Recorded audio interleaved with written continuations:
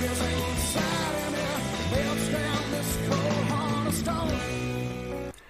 everybody, I'm Praying Medic. Welcome to Supernatural Saturday for Saturday, March 12th. On this broadcast, I'm going to talk about emotional healing. This is going to be a basic level instruction on emotional healing. I'm going to try to avoid the advanced discussions. For now, I want to just focus on the basic level emotional healing instruction. And then I'm going to walk you through the process of emotional healing as a demonstration. Then I'm going to pray for deliverance. And then we're going to pray for physical healing. All right. So the ministry of emotional healing is not taught very much in churches. It is taught, strangely enough, in secular society. Actually, Denise was taking personal coaching from a woman who, on one of her broadcasts, she talked about this process of emotional healing that is very similar to the process that I use, except that instead of asking God to heal the wounds in your soul, it was ask the universe or ask a higher power to do it. But it's kind of strange that secular society understands the need for emotional healing. It's not very often taught in the church. You're not going to have a lot of Sunday sermons on the subject. And that's because a large part of the church today doesn't believe in the ministry of healing.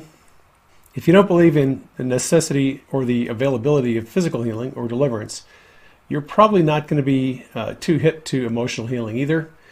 And so a lot of churches don't teach healing. And that's unfortunate because I think everybody needs emotional healing.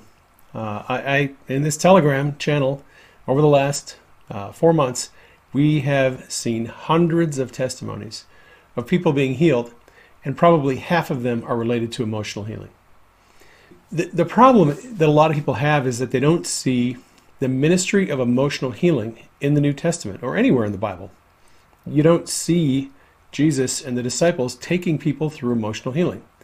And that causes a lot of people to wonder, well, if you don't see it, in the ministry of Jesus and you don't see it in the ministry of the apostles, then is it really a thing? And a lot of people don't believe it's a thing. And that's fine. But like I said, I can point to hundreds of testimonies that say otherwise. It is a thing. It is real. And it is actually mentioned in the Bible. So people who understand the ministry of healing, they usually go to Isaiah 53, the prophecy of the Messiah, and they look at verse 5 of Isaiah 53 and say, okay, well, here we see the ministry of healing foreshadowed. Right? So let's go to that verse. And this is Isaiah 53:5. But he was wounded for our transgressions. He was bruised for our iniquities. The chastisement for our peace was upon him, and by his stripes we are healed. So a lot of people recognize that is, like I said, a foreshadowing of the coming of Jesus as a Messiah and his ministry of physical healing. Now, verse 4 comes before verse 5. And in Isaiah 53, verse 4, we find this. Surely he has borne our griefs and carried our sorrows. Yet we did esteem him stricken, smitten of God, and afflicted. Now, what are griefs and what are sorrows? Well, griefs and sorrows are negative emotions. And this is talking about the healing ministry of Jesus. He has borne our griefs. He has carried our sorrows. On the cross, when he was crucified, he took our griefs, our sorrows, our anger, our shame, our fear, all of the negative emotions that we suffer due to emotional trauma. He took those upon himself, which means we don't have to keep them if we don't want them. You do not have to keep your shame, anger, grief, sorrow, fear, anxiety. guilt, any negative emotion that you don't want, you don't have to keep. Jesus will actually take that emotion from you and he'll heal the wound in your soul. Now, we're going to go a little bit more into this. The ministry of emotional healing is connected to the ministry of deliverance. It's not the same thing, but it's connected. So let's go to Isaiah 61, verse 1. And this starts out, "The Spirit of the Lord God is upon me, because the Lord has anointed me to preach good tidings to the poor. He has sent me to heal the brokenhearted, to proclaim liberty to the captives, and the opening of the prison to those who are bound." All right, let's focus on this one scripture for just a minute. This is the scripture that Jesus read in the synagogue when he said, "Today this scripture is fulfilled in your hearing." Okay, Jesus said he came as a Messiah to fulfill this scripture. All right, line 4 says, "He has sent me to heal the brokenhearted." In the Hebrew, the word brokenhearted is the word shabar. That word shabar, the Hebrew word, means to be shattered into pieces. So you have to ask yourself, what does it mean to have your heart shattered into pieces? Well, your heart, that little muscle in your chest that pumps blood, that's not the heart that Isaiah was speaking of, right? He wasn't saying that your myocardium was going to be shattered into pieces. He was talking about our soul. So what does it mean to have the soul shattered into pieces and broken? The soul, a lot of people see it as our mind, will, and emotions. Okay? The soul is the seat of our personality. It's where our emotions, it's where our imagination resides. Right? Those are all, when we describe those things, those are components of our soul. Now, the Bible says that God is a three-part being. There's God the Father, the Holy Spirit, and God the Son. In the same way that God is a three-part being, we are also a three-part being. We exist as a spirit, we have a soul, and we inhabit a physical body. Right? We're a three-part being. And injuries, sickness, disease, afflictions can occur in the spirit, soul, or body, physical body realm. So let me say that again.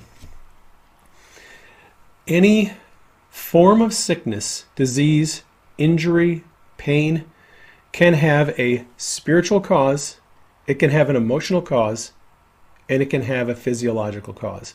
And a lot of people mistakenly think they have pain in their neck, or they have colitis, or they have some autoimmune condition or whatever, and they think, oh, it's a physiological problem. And people pray for healing of a physiological problem, and nothing happens. And they wonder why. Well, that's because it may not be physiological.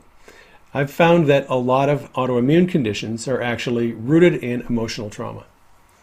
And a lot of people who have chronic pain actually have, it's a spiritual cause. It's a spirit of pain. It's a demon. And they're praying for their knee to be healed, and they actually have a demon that's afflicting them, needs to be removed. Right. So I don't want to get too far into that just yet, but what I would just want you to understand is that any medical condition can have a spiritual cause, it can have an emotional cause, and it can have a physiological cause.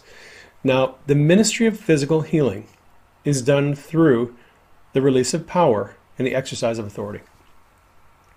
All right, in Luke chapter 9, verse 1, the Bible says, Jesus called the 12 disciples to himself, and he gave them power and authority to heal diseases and authority over demons.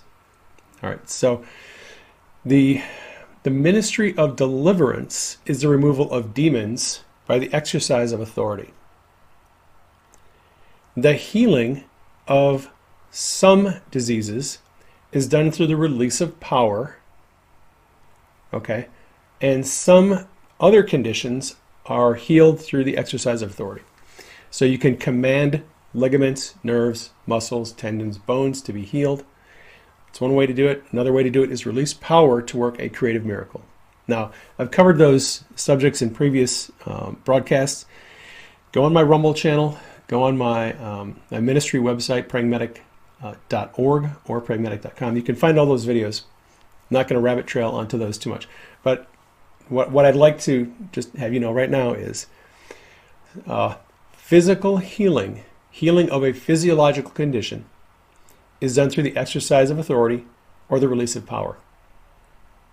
Spiritual conditions, evil spirits that are afflicting you, that is done through the exercise of authority. You command evil spirits to leave. All right. Emotional healing has nothing to do with authority or power. It works off a completely different dynamic. So if you're a student of healing and you think about authority and power, you have to set those aside for this message, because emotional healing has nothing to do with authority or power. It's a relational dynamic, and I'm going to talk a little bit about that. So let's go to Isaiah 61.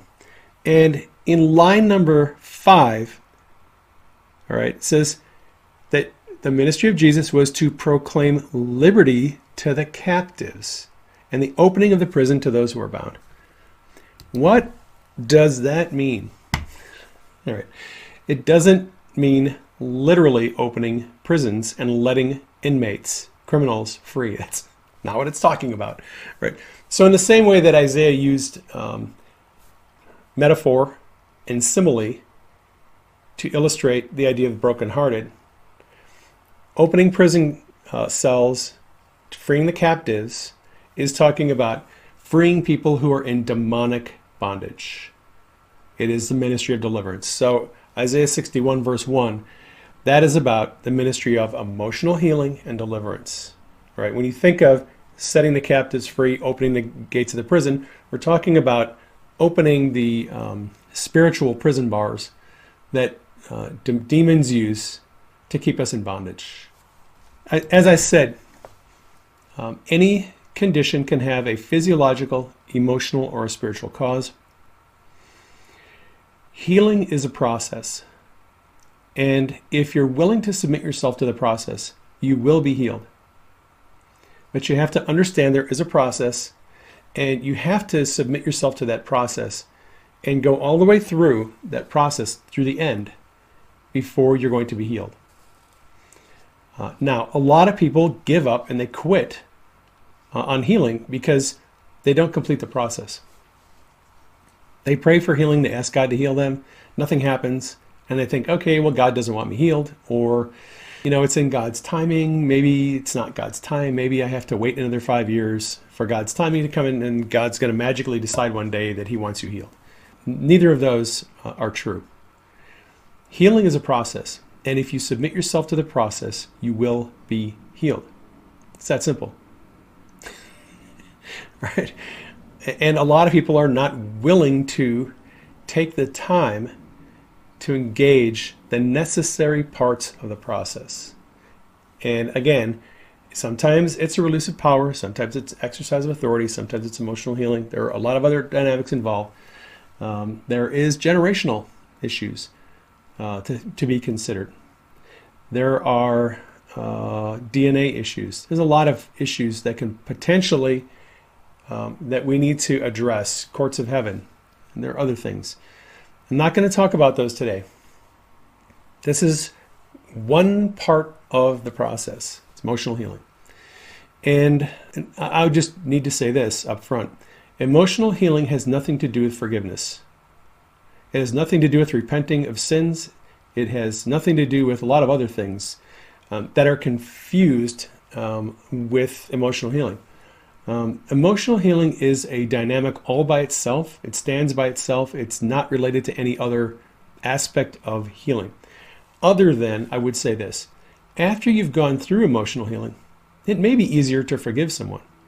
And forgiveness is in some cases, is necessary before you're going to be healed. But forgiveness is a separate part of the process. It's emotional healing and forgiveness are two different things. forgiveness is partially for you. Forgiveness is also somewhat for the other person. But emotional healing is just for you. It has no effect on the person who offended you or abused you. A lot of people have excuses why they don't think they need to be emotionally healed. I've heard people say, the things that I've suffered have made me stronger. Well, that may or may not be true. But I will tell you this, the things that you have suffered have also opened you up to demonic oppression. And it's that simple. Emotional trauma wounds the soul, and it creates openings for demons. It might make you stronger, but it is definitely going to open you up to demons. Ephesians chapter 4, verse 25 and 26, the Apostle Paul said, "Do not let the sun go down on your anger. Do not give the enemy a foothold." Right? He's tying anger, a negative emotion, to an opportunity or a foothold for the devil. Demons gain access, they gain a foothold through us through emotions like anger, shame, guilt, fear, anxiety, hopelessness, despair. If you allow those emotions to remain in your soul, demons are going to afflict you through them. So it's a good idea to submit to the emotional healing process.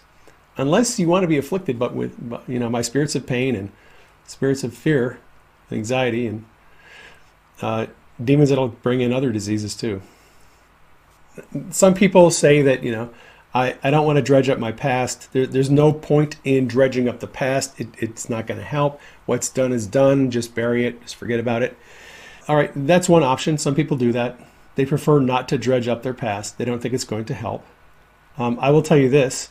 If you are willing to look at your past, look at past events that have caused emotional wounds, and if you look at them one time, identify the emotion that you're feeling and let Jesus heal it, you'll never have to deal with that again, ever. Emotional healing is not counseling. Denise, my wife, she went through counseling for quite a period of time, and she said it was useless. It did nothing for her. Because all you're doing is you're just dredging up your past, dragging out all of your stuff, sobbing over it, having a good cry, and then you go back, next week or next month, you do the same thing. And she said she never found any healing, never got any resolution. It didn't help her at all. Emotional healing is not counseling. We're not trying to resolve those issues by talking about them. What we're doing is we are healing emotional wounds in your soul. That's it. That's what we're doing. Not everybody is ready for emotional healing at the same time. What I've found, and I've been doing this for a few years, is that some people are not ready for emotional healing at a certain time in their life. They don't feel emotionally triggered. They don't necessarily feel like emotions or the issues from their past are bothering them. In some cases, those people are just not ready for emotional healing, because if you take them through the emotional healing process, they're going to have a difficult time identifying the emotions that need to be healed. But some people are ready. And what I've found is usually when a person gets in contact with someone who can teach them about emotional healing, what the Holy Spirit will do is he'll start to stir up their emotions. He'll stir up the negative emotions in their soul. He'll trigger the wounds, and the person will become an emotional wreck. Right, Sherry? And when these emotions start coming up and you start feeling all these emotions, the sadness, the despair, the hopelessness, the regret, fear, anger, anxiety, worry, guilt, shame, and you're just this emotional basket case, that's a good sign that the Holy Spirit wants to heal you.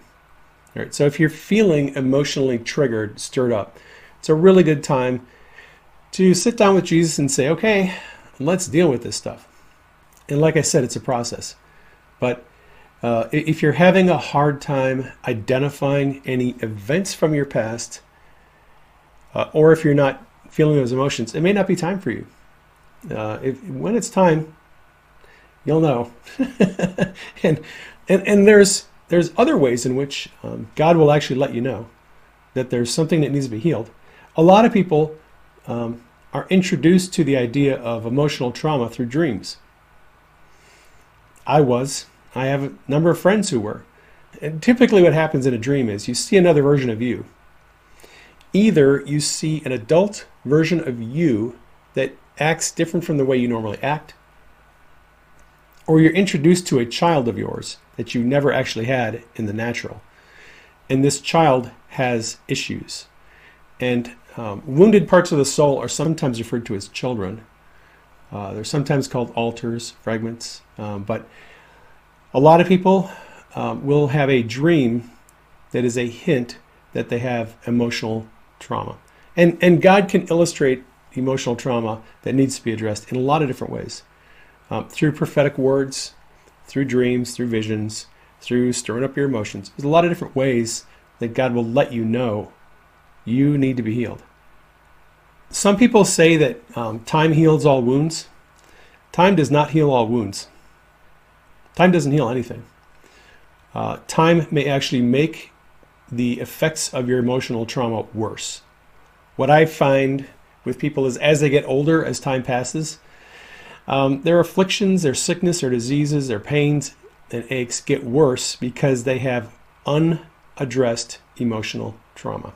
It doesn't get better with time, it usually gets worse. Some people think that holding grudges is the issue that we're talking about. They say, oh, I don't really hold grudges against people. Well, whether you hold grudges or not is irrelevant. That's not what emotional healing is about. Some people are, by their disposition, by nature, they're quickly able to forgive other people. They don't hold grudges. That's not the issue that we're dealing with in emotional healing.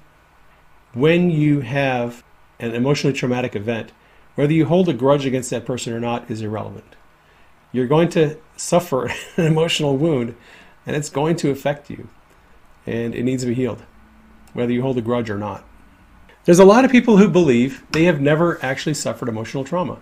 I was talking to a guy by email a few months ago. He said, I've had a pretty good life. I've never really been, traumatized. I've never really had any issues with people. I don't really feel like I, have suffered any emotional trauma. And I'm like, okay, that's fine. So emotional trauma comes in many varieties and flavors, and it comes in a lot of ways people don't think of. When you're an adult, you'll look at situations differently than when you see them as a child. If you were to be accidentally locked in a bedroom closet for 15 minutes as an adult, it's not a big deal. You'll pull out your phone and start going through your messages or social media and wait for someone to unlock you. You're not going to panic. A 2-year-old being locked in a closet accidentally can be a severely traumatizing event. A 2-year-old doesn't have an understanding of time, doesn't have an understanding that someone's going to come and let them out eventually. Those types of seemingly innocuous events can be severely traumatizing to children. Bullying when you're a child is a frequent cause of emotional trauma. A lot of events that happen in school can be very traumatizing. If you were in a class and a teacher picked on you or ridiculed you or made you read something out loud just to make fun of you, those types of events when you're a child can be traumatizing. Breakup with a girlfriend or boyfriend unexpectedly, death of a child, death of a parent suddenly, unexpectedly, divorce, losing a job. A lot of things that happen to us over our life can be traumatizing. If you've spent time in the military and you were in combat and you saw people die, if you're a firefighter or a paramedic or a nurse or a doctor and you've seen people die, people that died and you didn't think they should have died or were going to die, traumatizing event. There are many things that happen to us in life that can be traumatizing. And what we tend to do is we tend to think, well, I'm just going to not dwell on that. I'm going to just put it out of my mind. And that's fine. You can do that. It's a coping mechanism. But once the injury happens and the insult happens, it's there until it's healed. And I use the analogy of the junk pile in the backyard. When you get into a heated argument, disagreement with a family member, and you have negative feelings that kind of get stirred up during this disagreement, fights over, what should happen with the parents, fights over COVID, over politics, a lot of different things. I mean, the last 5 years, families have been set against each other. And a lot of people are suffering emotional trauma from that. And what we tend to do is we tend to just say, I don't really want to dwell on this. I'm not going to think about it. Jesus used the metaphor in Luke 11 of a house, that an evil spirit, when it leaves your house, it'll go to the dry places and it'll come back. And if it finds the house swept, it'll come in and bring more evil spirits with it. So the analogy of the house is a really good way to think of yourself. Actually, in dreams, when you're in a house, typically the house that you're in the dream is metaphorically, it represents aspects of your life. Right. So what we tend to do with emotional trauma is we take the event that we don't want to dwell on, we just throw it in the backyard. I'm not going to think about this. I'm just going to throw it in the backyard. I won't see it. I don't have to dwell on it. I'm not going to think about it. I'm just going to put it in the backyard and let it sit there. And then next week you get into another long, heated, ugly debate, argument. Somebody offends you. Someone does something that is unkind to you, and you feel more negative emotions. You take that event. I don't want to dwell on it. I'm going to throw it in the backyard. Next week, another event happens. I'm not going to dwell on it. Throw that in the backyard. And you keep throwing these events in your backyard. You keep burying them. And eventually you have a junk pile in your backyard. And demons are like rats. Rats come and they'll feed on your junk pile. And then some person will come along and say, hey, would you like deliverance? And they go to your backyard and they yell at the rats to leave, and the rats leave. And that person leaves and you go back in your house, and then the rats come back and they start eating on your junk pile again. Well, emotional trauma is very much like that. Emotional trauma to your soul creates a place where evil spirits can attach to you and afflict you. And you can go through deliverance, but if you don't heal the emotional wounds, those demons are going to come back. Right? So if you have a spirit of pain and you command that spirit of pain to leave, and your knee gets better, or your neck pain goes away, or your shoulder pain goes away, and then the next day it comes back, you have a demon. and it's there for a reason. And it's going to keep coming back until you deal with that issue. When you suffer a negative, disappointing, frightening, terrifying experience, those experiences tend to cause trauma to your soul. And you react with an emotion. When someone gives you a birthday present, someone gives you, unexpected compliment, some good thing happens to you, you experience an emotion, joy, happiness, excitement, hope, right? These are emotions. Emotions are responses to the events of life. So we have both positive and negative emotions. And the positive and negative emotions are responses of our soul to the events of life. The soul, I think of it, and I'm going to just use an illustration here, is made of a substance that is very malleable, and it can be changed. I wouldn't say it's like a blackboard. I liken it a little bit to like a sponge, in that it can absorb certain impact of an injury. It can also be fragmented and broken and torn apart. And that's when Isaiah was speaking about Jesus healing the brokenhearted, the word shabar, to be shattered. That is the idea of the soul being broken into pieces. The soul can be compartmentalized. It can, the injury, insult, and trauma we suffer can be compartmentalized and walled off. It can also be ripped off of the main part of the soul. All right. So I'm going to do a demonstration here real quick. Piece of paper. All right. Think of the entire piece of paper as the soul. The core of the soul is the main personality. When we suffer trauma, we have a wound that creates emotions and it creates memories. What our soul might do in some events is actually create just a little wall, a barrier to wall off the wounded part of the soul so that that event doesn't poison and contaminate the rest of the soul. Because if you suffer emotional trauma that causes the feeling of hopelessness, let's say, an election that you were sure was in the bag didn't go the way you thought it was going to, that event can cause your soul to feel hopelessness. Now, your soul has the ability to wall off that little wounded part of the soul so that it doesn't affect your entire soul, your entire outlook. Because otherwise, you'd be walking around for the rest of your life with the outlook of hopelessness. And some of you have done that. Some people have a wound in their soul that has caused them to experience the overriding feeling that they have right now is hopelessness, despair, worry, because they have suffered emotional trauma and it hasn't been healed. Now, the soul can compartmentalize that and wall it off, and the person can function sort of normally, and only when they think about that event, then the emotion of hopelessness comes up, and they remember, oh gosh, that just made me feel hopeless. I'm not gonna think about that. I'm just gonna leave it over there. I don't want to talk about it. All right.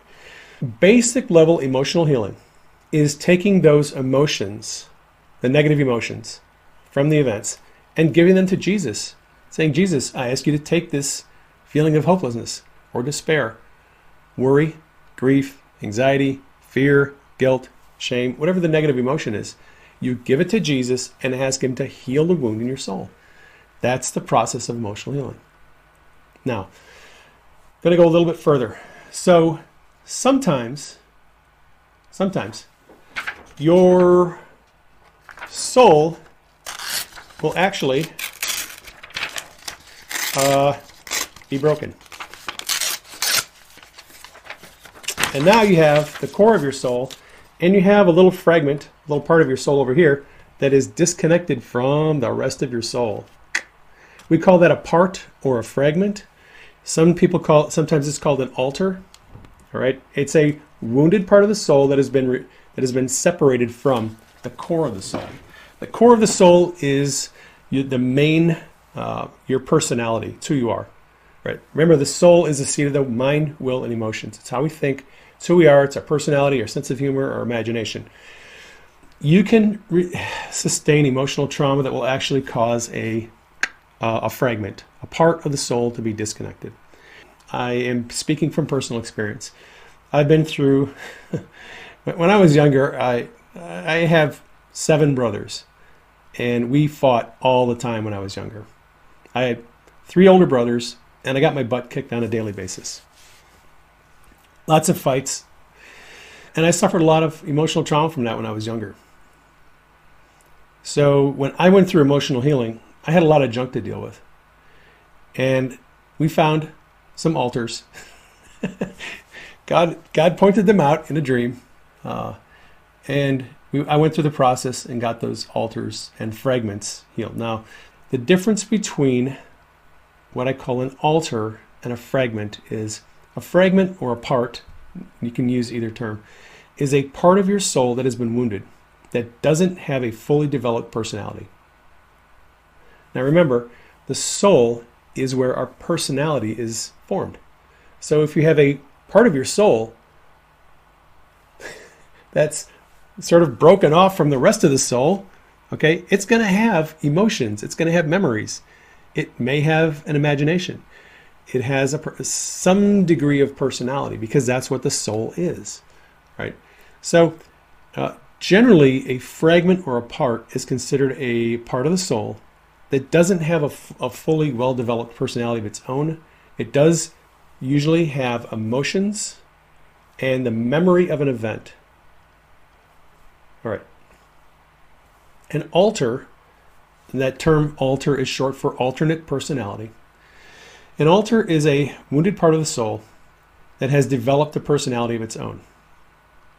So altars can have a completely different personality from the core of your personality. They can have different preferences, different likes and dislikes, different political views, different religious views. It is literally a completely different personality. Most of the altars that people have are developed during relatively serious trauma, and those altars have a unified purpose. And that purpose is to protect the core of the personality, core of the soul. Most of them are protectors. If an altar has developed to the point where it has its own personality, it is generally very defensive of the individual, and they're hyper vigilant, and they're there to protect the individual from threats. And this is where you start to see altars coming up when a person is in a situation that appears to be threatening. This story is a really good one to illustrate the idea. I talked to a woman years ago who, when I was talking about how these altars and fragments work, and how you either see Jekyll and Hyde behavior, and that's kind of a tip-off, where a person who might be just normally laid back and easygoing suddenly becomes very, defensive and angry. That's a tip-off. So this one woman was talking about her husband, and she said, my husband does that. He is normally laid back, mellow, easygoing guy, but whenever we go to Oregon, they go there every year, go camping, he turns into this insolent, angry, wounded 13-year-old. She said, it's like night and day. It's like Jekyll and Hyde. And I said, well, he's probably got an altar that was formed years ago from a traumatic event. Right? That's sort of typical with how you can identify someone who has an altar. They have this Jekyll and Hyde personality. I tend to be a pretty easygoing, laid-back person. Years ago, I was being triggered. I was reacting in anger to a lot of things that would not normally cause me to react in anger. I was blowing up at everyone and everything for the course of about 3 days. And that was the clue to me. I was like, something's going on here. This is just not like how I normally am. Talked to a friend of mine. We went through emotional healing, found a bunch of fragments and altars, and I feel much better, and I haven't had those angry outbursts since then.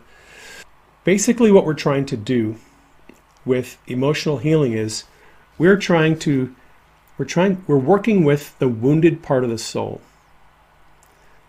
We're working on the emotions, and we're dealing with the memory. Okay, we're not healing the memory, we're healing the emotions. We're essentially removing the negative emotions, and we're healing the wound. And Jesus may or may not want to integrate that altar back into the person. And that's just very simply, if you think of this as the core of your soul and the wounded part, if you heal the wound, deal with the emotions and the memory, and get this part of your soul healed, you can then integrate it and make it back one with the soul. That is advanced stuff. We're not going to talk about that today, but in another broadcast, we'll go into some advanced emotional healing discussions. Don't want to do that right now. So I talked a little bit about the purpose of why these altars are formed. It's self-preservation. Actually, the entire dynamic of the soul being broken, walling off memories and emotions, and sometimes having fragments broken off of the soul, it's entirely self-protective. It keeps the soul from being destroyed by trauma. You can sacrifice a small part of your soul for a traumatic event, but you wouldn't want the entire soul to be poisoned and damaged. So God created the soul in such a way that trauma can be limited, so it doesn't affect the entire soul. And like I said, the fragments and altars, they are generally protective. Their goal is to protect. And what happens is when a person experiences an event that is similar to the event that caused the altar or fragment to be formed, that fragment or altar will come up, take over control of the personality. They will deal with that situation and the people until they believe that the threat is past. Then they'll go back down and the core of the personality will take over again. It's called switching, and it happens in people who have dissociative identity disorder. It happens pretty regularly, and it's pretty dramatic. When an altar or a fragmented part of your soul takes over, that's called dissociation. Okay, so the core of your personality is no longer in control. A wounded part of your soul has taken over control. They're in control of your mind, will, and emotions. they're going to be saying things and they're going to be reacting a certain way until the core of your personality comes back in control. That is called switching, and it's also called dissociation. People who have significant alters, and a lot of them, and a lot of issues with dissociation, it's called dissociative identity disorder. That's a somewhat rare condition, although I think it's more prevalent than most people want to admit. It's a little bit tricky to diagnose, but people are becoming more aware of it. Right. So, again, advanced subjects. Not going to get too much into that, but when someone has severe trauma to the soul, where they have a lot of fragments, that's used to be called multiple personality disorder. Now it's called dissociative identity disorder. I want to make something clear. This is very confusing to people who just go to mainline Christian churches that do not teach on emotional healing and trauma. They're going to listen to this conversation and think, oh, you're talking about demons. No, we're not talking about demons. And it was hard for me to get a grasp of what this whole thing was. We're not talking about demons. We're talking about parts of the soul that have been wounded. The parts of the soul, the alters and fragments, they are demonized. They're afflicted and harassed and tormented by demons. So demons are involved, and deliverance is needed. But we're talking about subcompartments of the soul that can have their own personality. And just like the normal core of the personality, they can be tormented by demons. And demons are heavily involved in influencing alters and fragments. A lot of the parts of the soul, wounded parts of the soul, are very deceived. A lot of them don't understand who Jesus is. They don't understand who angels are.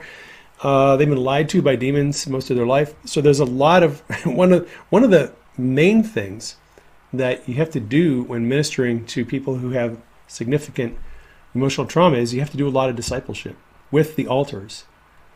Teach them about demonic agendas, teach them who Jesus is, teach them about the real agenda of Jesus.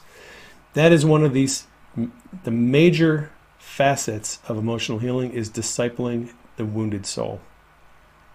Again, advanced stuff, I don't want to go too much into that today, but at the basic level, we're going to be getting these wounded parts of the soul healed. There's a very common misunderstanding in the church today and outside the church about demons. A lot of church leaders teach that spirit-filled Christians cannot have demons. Well, you know what? If you want to believe that, that's fine. You can believe whatever you want. It's not true. The rationale behind that idea is that they really don't want to deal with demons. They just don't want to deal with deliverance and having to get rid of demons. So a lot of churches have just developed this theology that if you're filled with the Holy Spirit, you can't have demons. And then they don't have to address it. The scriptures that they use for that center around the idea that light and darkness cannot occupy the same space. And if you have the Holy Spirit inside of you, how can you have a demon? Well, that again comes from a misunderstanding of what the Holy Spirit actually does when we're born again. Because we are a three-part being: body, soul, spirit. The Holy Spirit, the Spirit of God, regenerates your spirit, not your soul, not your body. When you're born again, the Holy Spirit, the Spirit of God, regenerates, renews your spirit. It does not change your physical body. If you're born with a chromosomal defect that causes you to have Down syndrome, your body isn't healed. Your DNA is not healed when you're born again. If you have a fractured leg, when you're born again, while you have a fractured leg, that fracture is not going to be healed. All right, because the Holy Spirit coming to live inside of us doesn't change our physical body. If you're 5'1", when the Holy Spirit comes into you, it doesn't make you 6'3". There is no change in your physical body when you're born again. There's also no change in your soul. Your soul is a separate entity. And if you have emotional trauma from your childhood, it's not going to be magically healed when you're born again with the Spirit. The Spirit is spirit. The Holy Spirit renews your spirit man, does not change your soul. If you have emotional trauma in your soul, demons can afflict you through those wounds in your soul, and you need to get them healed. Now, a lot of people have confusion about the word demonic possession. Demonic possession is a misnomer. It comes from a poor translation of the Greek New Testament. When you read passage where it talks about someone being demon-possessed, right, that's a poor translation of the Greek New Testament. A better translation is demonized. Demons influence us, and demonic influence is on a spectrum. So you can be only affected by demons through your thoughts. They can tempt you to, engage in pornography and other things, drinking, using drugs. Addictive behavior is demonic influence. Demons are trying to entice you and influence you, right? That's one form of demonic influence, demonization. It's not demonic possession. Demons can also affect you through sickness and disease. They can give you a lot of autoimmune diseases are actually demonic. Just take my word for it. I work with a lot of people who do healing and deliverance and emotional healing, and we've found that a lot of autoimmune conditions are actually, they're rooted in emotional trauma, but they're caused by demons that are attaching to emotional wounds. Do the emotional healing, get rid of the evil spirits, those conditions usually go. You may not like this, but Spirit-filled believers can be influenced, harassed, oppressed by demons. And it's probably just a good idea to take the idea of demon possession and just get rid of that. What people typically think of demon possession is actually a manifestation of a demon. Demons can manifest. And what they do is they temporarily take control of your body. They will shake your body and they'll, move certain parts of your body. They'll take over your speech and they'll say certain things through you. All right, that's not demon possession. That is demons manifesting, where they suddenly exert a lot more control over you than they did 10 minutes ago. Again, like I said, demonization occurs on a spectrum. Most people are harassed, oppressed, and influenced by demons, and a lot of people don't even know it. But if you think about your thought life, you think about afflictions, pains, illnesses, demons are affecting you. When a demon suddenly decides he's going to really influence you in a big way, they then will take over your physical body and shake you, say certain things, spit, whatever. But that only lasts for a few minutes, then it goes away. That is an increased influence of a demon, and it's called manifestation, demons manifesting. Let's talk about the process of emotional healing. We talked about it already a little bit. I don't normally talk about this, but I'm going to talk about this for this discussion. What I'm trying to do when I do emotional healing is I'm trying to trigger the wounded part of the soul to come up and take over the personality. Because I'm going to introduce them to Jesus. And they kind of need to be in control temporarily, or at least aware of what's going on. Right? So if you have a wounded part of the soul, again, here's your fragment, here's your part, right? What I'm doing in emotional healing is I'm trying to provoke a response in the wounded part of the soul by causing them to remember the event. I'm triggering the memory, and I want them to identify the emotion that they feel. Right? That's what I do in emotional healing. The process is simple. I've studied, more than a dozen approaches to emotional healing. The Holy Spirit helped me sort of distill all these different approaches to emotional healing down to one very simple, basic approach. And what I'm doing is I am connecting with the memory of a traumatic event And I'm asking that wounded part of the soul to tell me, what emotion are you feeling? And when the person says, okay, I remember the event and I feel shame, or I feel anger, or guilt, hopelessness, despair, terror, whatever emotion they feel, I then ask that wounded part of the soul, repeat after me. Right? Jesus, I ask you to take this emotion from me. I ask you to heal the wound in my soul, and I receive your healing. All right, that's the basic process for emotional healing. I am trying to trigger that altar or fragment to come up and respond to my questioning. And this is highly effective. If you can get the person to engage the process, Jesus will always heal the wound in their soul. He'll take the negative emotion and he'll heal the wound. This is what we're doing. And this is a process. So what I typically do is I have the person recall one event from their past, usually the event that causes the strongest negative reaction when they think about it.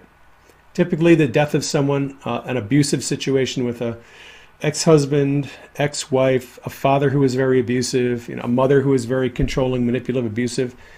And I asked them initially to identify one event from their past that brings up a strong negative emotion when they think of it.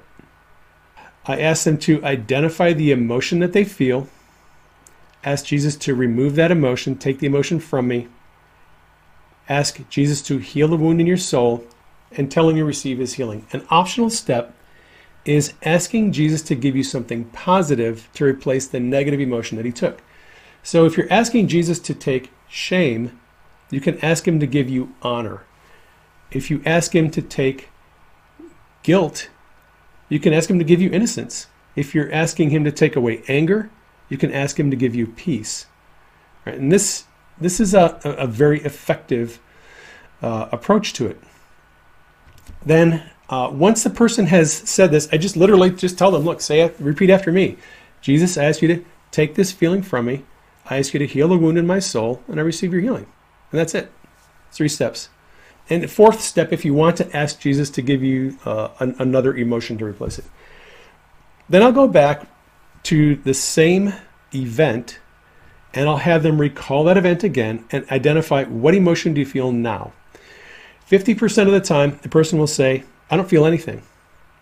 I don't feel anything negative at all. And if they feel no negative emotion, you know that their soul has been healed of the trauma from that event. They'll look at that event, they'll recall, they'll have a memory of it, and it'll be different. And not that the memory will be different, their emotion is different. They'll look at it and say, I kind of feel peace, or I feel sorry for that person. They'll have a different emotion, a different response to that event than they just had 2 minutes ago. That's about 50% of the time. All right, the other half of the time, the person will say, okay, well, I don't feel anger. Now I feel hopelessness or despair or some other emotion. So then we go back through the process, right? We go back through the process and we just say, okay, what emotion do you feel now? And they'll say, okay, I feel hopelessness. All right, repeat after me. Jesus, I ask you to take the feeling of hopelessness from me. I ask you to heal the wound in my soul. I receive your healing. In place of hopelessness, I ask you to give me hope. All right, then I'll take a break for about 30 seconds or a minute. Let their memory sort of clear from what we just did. And then I'll ask them again, all right, I want you to recall this event one more time. And sometimes what I'll do is I'll rehearse the event with the person. I'll have them first tell me about the event. Give me all the details. And then each time that I'm taking them through this process, I'll rehearse the event because I need to trigger that part of the soul, have that part of the soul come up, discuss what emotions they're feeling, give the emotions to Jesus, ask him to heal the wound in their soul, and then receive his healing. And possibly give them another emotion in place of it. And that's the process. And the cool thing about this process, there's a bunch of cool things about emotional healing. Number one, you don't need someone to do it with you. You can do it yourself. What I'll do with a lot of people is I'll run them through a couple of these events. Once we do one event from their past, I'll say, okay, give me another event. Recall another memory of something that when you think of it, evokes a strong negative emotion. And they'll say, oh yeah, well, there's this one time when, my ex-husband punched me in the face. And I'm like, okay, well, what emotion do you feel when you recall that event? And they'll say, I feel anger. Okay, repeat after me. Jesus, I ask you to take the feeling of anger. I ask you to heal the wound in my soul. I receive your healing. And they'll say that. I'll wait about 30 seconds and then say, okay, there you are. You're in the kitchen with your ex-husband. He punches you in the face. What emotion do you feel now? Right. So I'll take them through a second event and maybe a third event if necessary. What I'm trying to do is I'm trying to get them to understand this is a process. It's very simple and you can do it yourself. You don't need anyone to help you do it unless you have severe emotional trauma. If your emotional trauma is pretty severe and you've either been diagnosed with DID or you know that you dissociate, and if you have a lot of amnesia from your past, that's something I should probably talk about. So let's go back to the core and the part. So you've got your core of your soul and you've got your part, right? When the part of the soul gets detached from the core, a lot of times the core of the soul will lose the memory of the event. They have amnesia. Why? Because the wounded part of the soul is hanging on to the memory and hanging on to the emotions, right? So sometimes the core of the soul will have amnesia about past events. If you have significant amnesia from your childhood, if you have large gaps in your childhood where you don't remember things, there's a good chance you have suffered emotional trauma. A lot of people are not aware of it. They just say, oh, I don't remember my childhood. Well, I hate to tell you, but that's unusual. Most people are able to have a pretty good recall of their childhood. But if you don't have memory of your childhood, large sections of it, there's a good chance you've been traumatized. And your soul has been traumatized to the point where you just don't remember much of your childhood. Because you have a whole bunch of fragmented parts of your soul that are hanging on to the memories that your core of your soul can't access. There's a couple of different strategies you can use for emotional healing if you have amnesia. One strategy is if you can feel the emotion, but you don't know what it's connected to, that's fine because we're not healing the memory, we're healing the emotion. So if you feel anger, if you feel guilt or shame or hopelessness or despair, simply ask Jesus, Jesus, I ask you to take this emotion from me, heal the wound in my soul, and I receive your healing. And you can ask him to give you a different emotion. It's not necessary to remember the event because we're not healing the event, we're not healing the memory, we're healing the emotion. Right. So one approach is just give the emotion to Jesus, have him heal the wound in your soul. Another approach, if you want to try this, you can ask the Holy Spirit to bring back the memory to you. And sometimes he'll do it even if you don't ask. I've done ministry to people who have been traumatized. They have amnesia from their childhood. And they felt this really raw negative emotion, didn't know what it was attached to. We went through the emotional healing and they got healed, and then boom, the Lord showed them the event that it was attached to. Sometimes the Holy Spirit will bring the memory back to your recall, sometimes not. It doesn't really matter, because what will happen is if the Lord does give you a memory of something that you'd forgotten, you're going to see it differently. You'll see it with peace. You'll see it, the perspective you have on it now will be different from the perspective that you would have had previously. And sometimes you get the memory back because Jesus is integrating, he's reintegrating that wounded part of your soul. So again, the goal of emotional healing is to heal the wounded part of the soul and then reattach it to the rest of the soul so you have access to your memories and all that. Sometimes emotional healing, Jesus will heal that wounded part of your soul and he'll reconnect it to the main part of the soul, so then you'll have the memory. But I'm going to lead you now in emotional healing And then I'm going to pray for deliverance. And then I'm going to pray for physical healing. Sound good? All right. So here's what I want you to do. I'm going to ask you to recall an event from your past that when you think of it brings up a negative emotion. All right, so just think of an event that when you think of it brings up a negative emotion. I want you to identify what emotion or emotions, plural, you're feeling. And repeat after me. Jesus, I ask you to take these emotions from me. I ask you to heal the wounds in my soul. I receive your healing.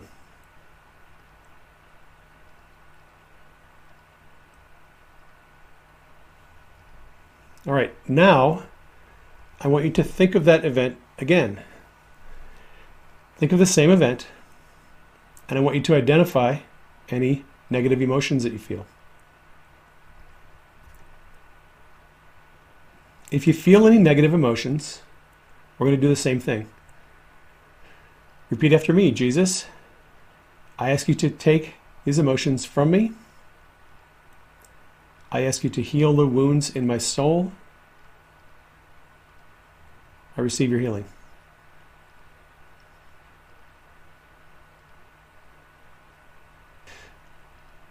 I'm going to do this one more time.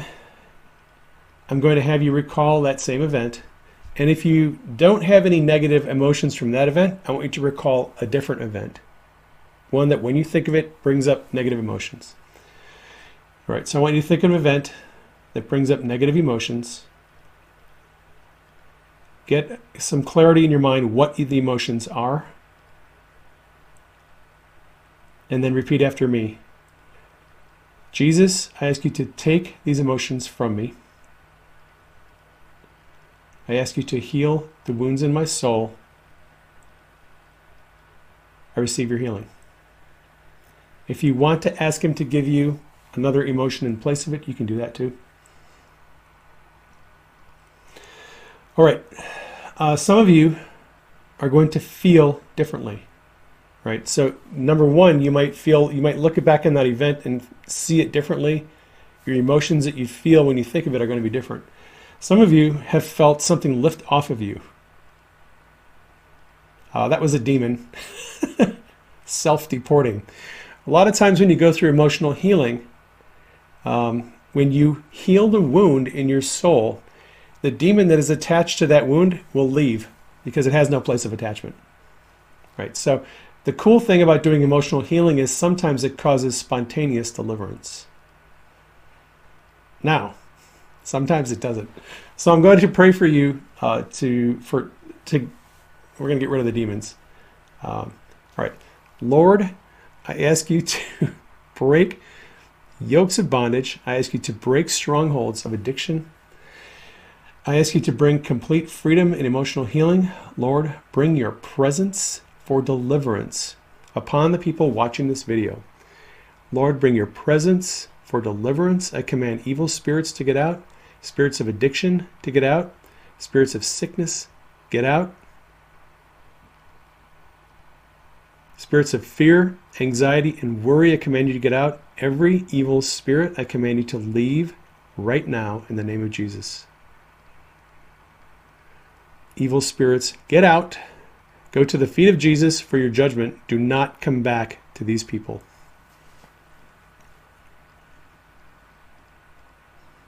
All right. Now we're going to pray for physical healing.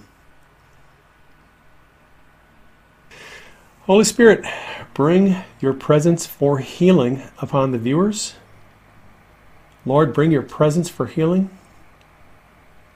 Lord, bring your glory. Bring your glory. Bring your glory. Bring your presence for healing.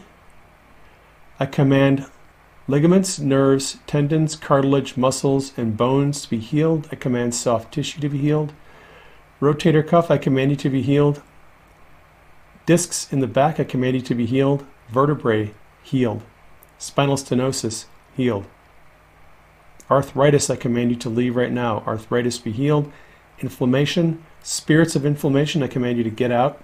Spirits of pain, I command you to get out. Lord, bring your healing presence. Cartilage, I command you to be healed. Acetabulum, healed. Brand new meniscus in the knee. I release the healing power of God. I command the knee to be healed. Ankles, healed. Diverticulitis, I command you to be healed. Pancreas, I command you to produce the right amount of insulin. Islets of Langerhans, I command you to be healed right now. Insulin resistance, I command you to be gone. Heart conditions, healed. Heart arrhythmias, healed. Aberrant conduction pathways made normal. Migraines, I command you to go. I speak death to cancer cells. I command cancer cells to die. I cast tumors into the sea. Lord, bring your healing presence. I declare these people will be found cancer-free.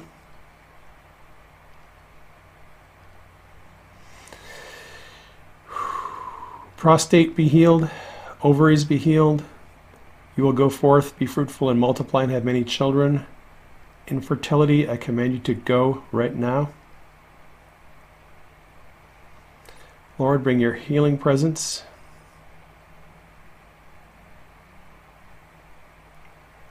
Lord, bring your healing presence. I command heart valves to be healed, blood vessels in the chest to be healed, aneurysms healed, pituitary gland healed, brain tumors, I command you to be gone right now. Lord, bring your healing presence. Okay. I'm a little bit woozy here. God's presence is kind of on me. All right. That is all I have for this broadcast. Like I said, at a future point, I am going to write a book, a full-length book on emotional healing and deliverance. And I'll have a little bit more comprehensive discussion on the subjects at that point. If you're looking for a resource on the basic steps of emotional healing, I do have a book available called Emotional Healing in 3 Easy Steps. This book is available both on Amazon and through Barnes & Noble. If you're looking for information on advanced concepts for emotional healing for people who have dissociative identity disorder or multiple personalities, you might want to check out my book, The Gates of Shiloh. Although the book is a novel, the principles that are taught in it can be used in emotional healing ministry. I hope this message has blessed you. Please keep me and Denise in prayer. We thank you very much for all the people who are supporting us financially, whether you make donations through our Give, Send, Go account, or whether you buy our books. If you buy our books, it's a double blessing because you're supporting us financially and you get good information on healing and deliverance and seeing in the Spirit. And by the way, I just launched a class on seeing in the Spirit. I have a class on my website, prayingmedic.com. It's a divine healing class. It covers power and authority, healing, deliverance, emotional healing. I also just launched a new class on the website, Seeing in the Spirit. It's a 12-lesson video-based class. You can check that out if you're interested. All right. That is going to do it for this live stream. Thank you all for tuning in. Thank you for supporting us in prayer. We couldn't do this without you. Keep bringing in the testimonies. If you get healed and you'd like to share your testimony, you can email it to me at admin@prayingmedic.com. You can send it through the contact page on my website, prayingmedic.com, or if you're on Telegram, you can post it in my Telegram channel. I'm blown away by the testimonies. I love them. God is doing some amazing things in these days. So keep the testimonies coming in. All right, that's it. Love you all. Take care. I'll catch you on the next broadcast.